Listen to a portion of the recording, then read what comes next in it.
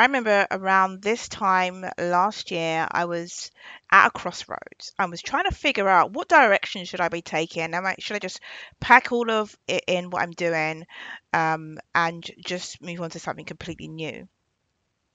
And at that moment, I recognized that my emotional dysregulation was affecting me again. Because oftentimes when I make impulsive decisions, it's generally because of that emotional dysregulation that I'm experiencing. And as a person that is neurodiverse, that has co-occurring ADHD, is dyslexic, dyspraxic, and co-occurring autistic, I know that there are things that I have to work really hard at just so that I don't end up making decisions that I'm just not happy with down the line. And so, in this episode, I really want a talk about um, taking unapologetic action, using opposite action. And this is how it kind of comes up for me. When I've got this real massive challenge with my weight. I've had this sort of yo-yo um, diet thing going on for a while.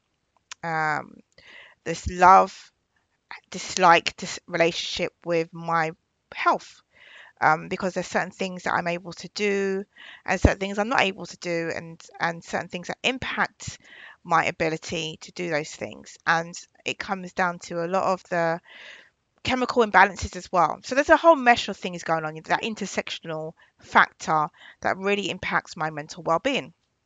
And so I have to generally get up at 6 a.m. and the first thing I've got to do is kind of get out the door and fly to the gym. If I don't do that, what generally happens is I can talk myself out of going to the gym.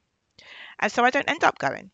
And then I don't feel great, not just like in my body, but also in my mind. It's almost also like my mind's a ping pong machine, and I've got 20,000 things going on, um, plus every second. And so it's part of my practice of not just only doing meditation, but also being able to do that self management piece. And so, where does opposite action come in? Well, generally, whenever I feel like, oh, I don't need to go right now, I'm just going to do this thing, I know that opposite action has to take place in order for me to kind of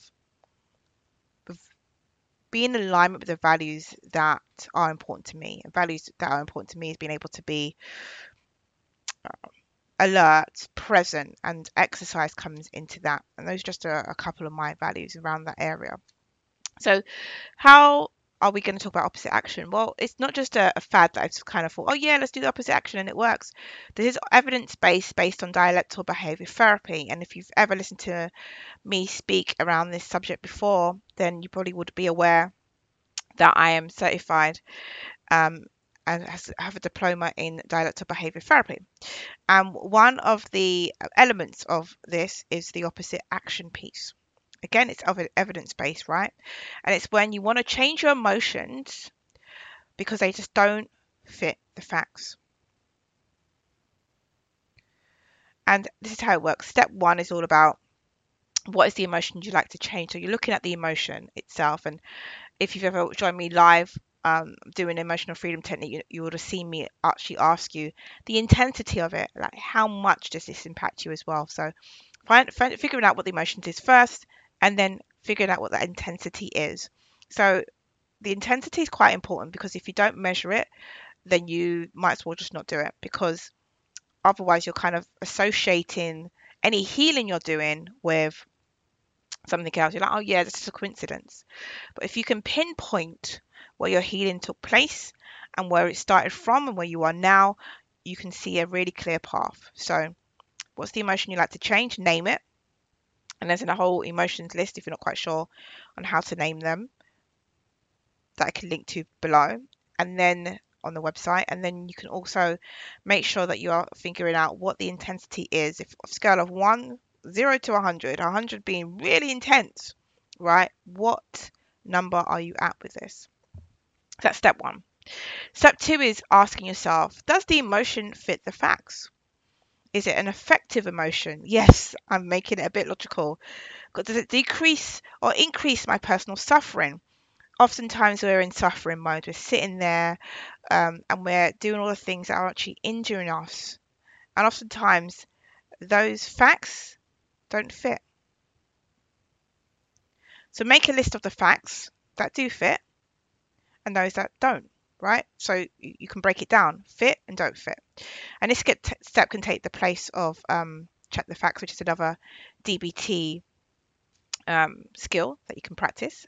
And this is a practice, just like meditation, it's a muscle which you kind of utilize on a daily basis. And this is why this is within the program of the roadmap that I talk about, because if you're not practicing the muscle, all you're basically doing is jumping from one thing to the next, saying this doesn't work, that doesn't work, when in effect you just haven't given it a fair chance. Of course, if you go to the gym once, it's not going to give you the results you need. Whereas if you go over a period of time, you're going to see the results that you really seek. So the step 2 is all about the fit and don't fit. And I'm going to actually give you the link to the worksheet so you can download it and utilize it for your own practice. In fact, I might make it more of a Google form so you can go back and really reflect on your results, because sometimes often with worksheets it's almost like they go into the ether, we don't remember them, but if you have a form it might be easier for you to just go back and review it.